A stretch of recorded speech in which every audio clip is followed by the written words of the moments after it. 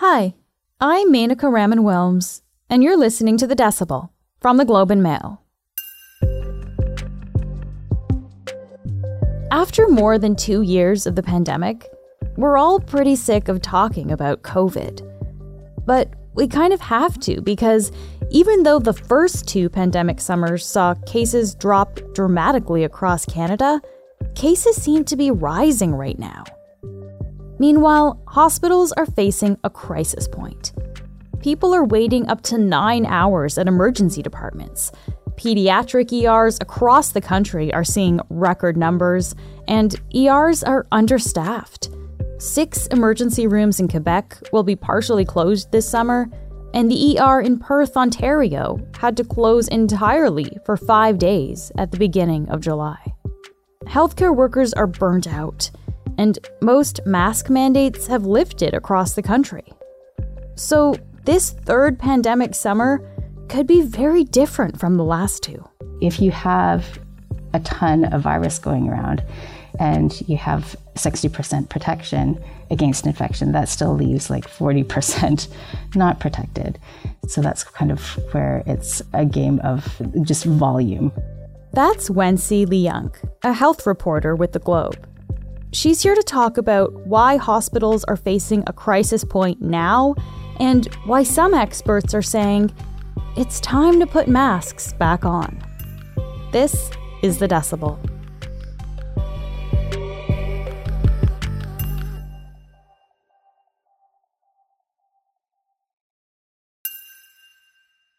Wency, thanks so much for chatting with me today. I'm happy to be here. Thank you. So, of course, we're heading into our third pandemic summer now, which I know a lot of people do not want to think about because we don't want to talk about COVID anymore, but this is very much a reality. The previous couple summers, we saw a pretty significant drop in the number of cases over the summer. But what is this summer shaping up to be so far? Yeah, you're right. The past few summers have been great. So this summer has taken people by a bit of surprise.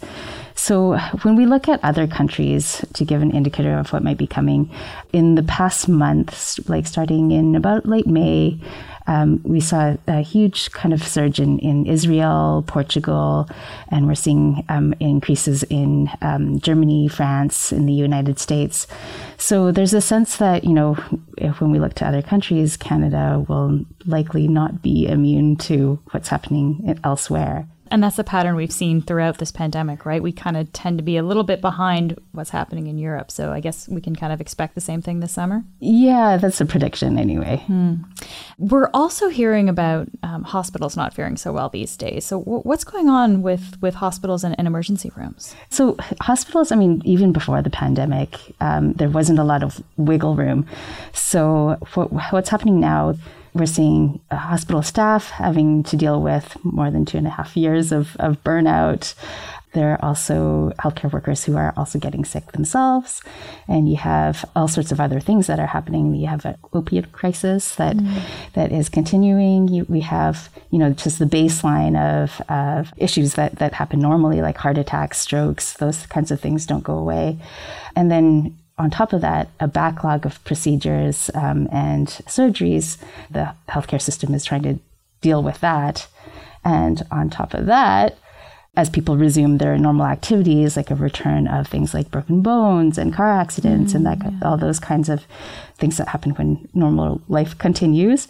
And then on top of that as well, when you lift mask mandates and, you know, have people resuming their normal lives, you also have an influx of other infections like the flu, RSV, just common colds and fevers and that kind of things as well. Okay, so it seems to be a whole bunch of factors that are kind of converging at once here that are putting a strain on hospitals and emergency rooms. We've seen that a lot of emergency rooms have been overwhelmed. For example, in Perth, Ontario, the emergency room has been closed for 5 days. Why, this is kind of what we're getting at here, but can we just kind of really get to this point? So why is it at this point of the pandemic where hospitals are at this kind of crisis point right now?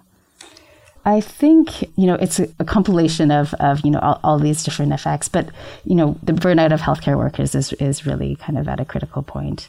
And when you have people who are also in the healthcare system getting sick, that also puts an additional burden on staff. Let's talk about immunity. This is something I think a lot of people have on their mind these days because a lot of people have had COVID already, and some people have even had reinfections, right? How protected are we against the Omicron subvariants that are circulating right now if you've had a previous infection? Yeah, I think that's one of the sad stories right now, because I think, everybody kind of had hoped that if you're well vaccinated and or if you've had COVID already, that it would protect you from reinfection, but that's just not the case. There are a lot of indications that these new variants are escaping immunity and that you can very well get it a second, third time. Part of the reason why we thought that it was okay to kind of lift all sort of public health measures is that, if you have a population that's well vaccinated and has been infected once, at least, that people would get quite well protected. But we're not necessarily seeing that now because people are getting reinfected too, isn't that right? Yeah, that's right. And if you have people who are arguing that if it's now just like the flu, if COVID is just now like the flu, we should expect to have reinfections, and that should be okay. But there are some papers out that suggest your risk of sort of long-term health problems increases the more infections that you've had. That's still kind of early days, and we still have to kind of parse that out and figure that out. But there's also long COVID to consider. Mm-hmm. And for a lot of people who do get it, though, it's extremely disabling and debilitating. So, all right. So let's actually talk about boosters then, too, because I think this is also something people are thinking about now, because a lot of us who got our boosters kind of at the start of this year, we're hitting that 6-month mark where we know they're really not as effective anymore. And of course, it varies from province to province in Canada, but a lot of the booster rollout has been focused on people over 60. Coming into this fall, we are expecting some new vaccines to roll out. What do you think we'll see in terms of a wider booster rollout? One thing that there's a growing consensus on is that 2 doses isn't enough. The third dose should actually just be considered a third dose and not a booster. That should be part of the primary series. We can be pretty confident that getting a booster will protect you against severe illness and death. What we don't know is whether that will, or how much protection that will give you against reinfection. But there are some vaccines that are in the works, some sort of updated boosters that, if they're rolled out in the fall, might be able to kind of give more protection against the Omicron variant. Moderna has an updated vaccine that they are getting ready to roll out for early fall. Pfizer also has a vaccine in the works that is an updated vaccine. Yeah, because this seems to be what we've seen throughout the last kind of couple of years here, right? Because the vaccines we currently have don't necessarily work against the Omicron variant. So is it just kind of a bit of a gamble? We don't really know necessarily that these boosters that we're going to roll out in the fall, if they're going to be effective against what strain we're seeing at that point? Yeah, it's a really big gamble. And again, it doesn't seem to be the case in terms of severe illness and death. And we do want to protect against that. It's not nothing. But yeah, it's the risk of reinfection we don't really know. And I think that just goes back to that goes back to the point of not putting all our eggs into one basket, and the idea that vaccines, yes, they are a huge and a great tool for us to fight this pandemic, but they're not the only ones, and we really need to kind of boost our resources in other ways too.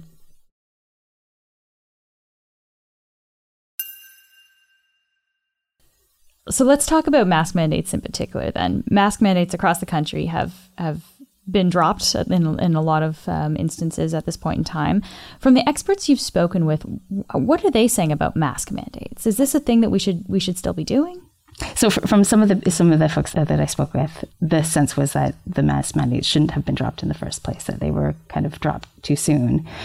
And that, masks are kind of our first line of defense against the pandemic, and they should be the last thing that we give up. So I guess, why did we drop them so soon? That's a good question. So there's a few things that seem to be the rationale behind dropping the mask mandate. So one kind of principle when it comes to the ethics of putting anything that would be deemed restrictive on people, the ethics kind of suggest that you should impose the least amount of restriction on people for the least amount of time that is absolutely necessary.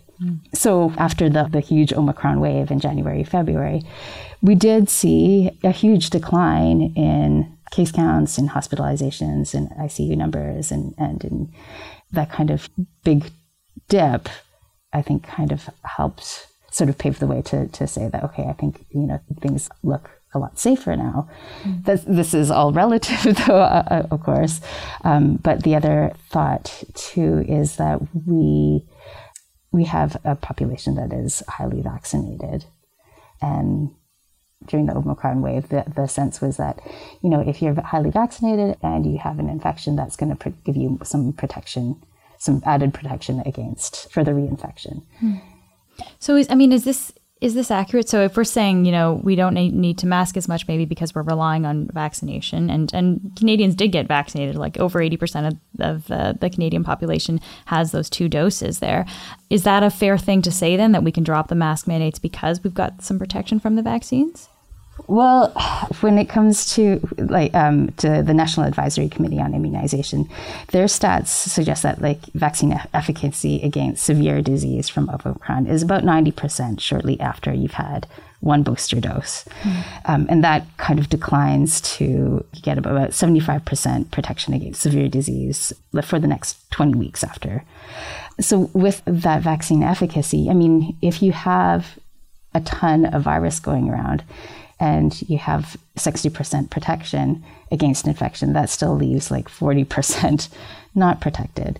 So that's kind of where it's a game of just volume. Ontario's Chief Medical Officer, Dr. Kieran Moore, he said in a statement that, quote, Ontarians should continue to wear a mask if they feel it is right for them, end quote. So what's the argument for masks being a personal choice rather than a mandate? Fundamentally, you can't expect to fight a pandemic through individuals. I think it's very difficult to put that responsibility on individual choice. So when it comes to making recommendations, it's true that public health officials have been recommending masks even after lifting mask requirements. But at this point in the pandemic, when people, are very anxious to move on with kind of resuming their normal lives, it can be very tempting, I think, for even people who are very cautious to stop wearing masks when they see others around them not. And one of the experts that I had interviewed mentioned that just recommending something is not the same as having a rule. And when it was a requirement, even people who may not have believed in masking were still masking because it was required. One of the layers of protection, of course, is people just, basically staying home when they're sick so they don't spread this virus to others. We heard a lot about the issue of sick days earlier on in this pandemic. How much of an impact does that actually have on this specific element? I think it's actually huge, because if you consider people who are not able to stay home and kind of isolate when they have the virus, and you kind of send them out into the population that is unmasked largely, or where masking is optional, that's just kind of a recipe for further spread of the disease. Of course, guidelines around what we should or should not be doing during the pandemic have been changing pretty consistently for more than 2 years now, which I guess we could kind of expect because it's such a new thing that we're all figuring out as we go. Why is it so hard to get people on board with changing information, though? I think it really boils down to trust. I think this is sort of a learn as you go sort of situation. And I think it can be really hard for people, especially if you don't trust the people who are, the authorities that are giving public health advice.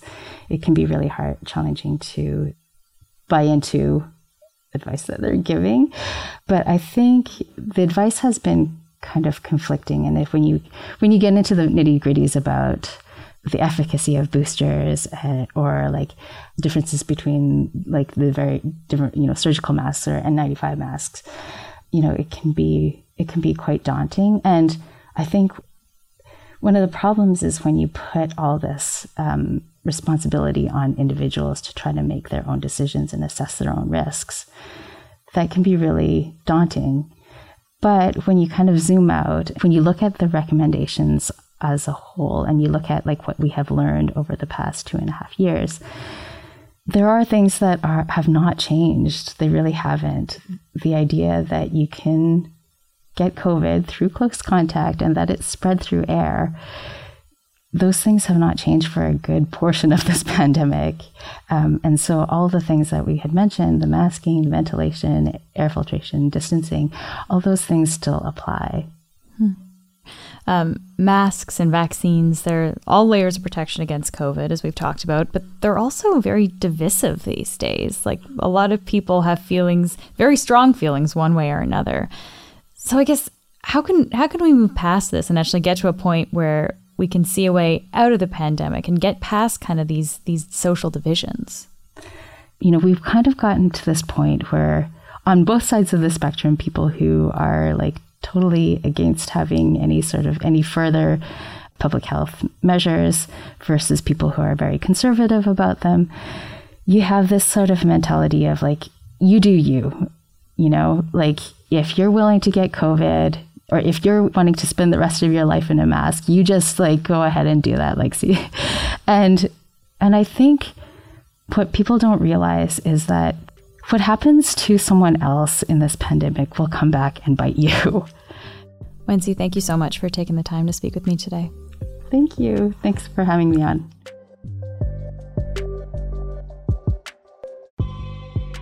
That's it for today. I'm Menaka Raman-Wilms. Our summer producer is Zara Kozema. Our producers are Madeline White, Cheryl Sutherland, and Rachel Levy-McLaughlin. David Crosby edits the show, and Michal Stein edited this episode. Kasia Mihailovich is our senior producer, and Angela Pacenza is our executive editor. Thanks so much for listening, and I'll talk to you tomorrow.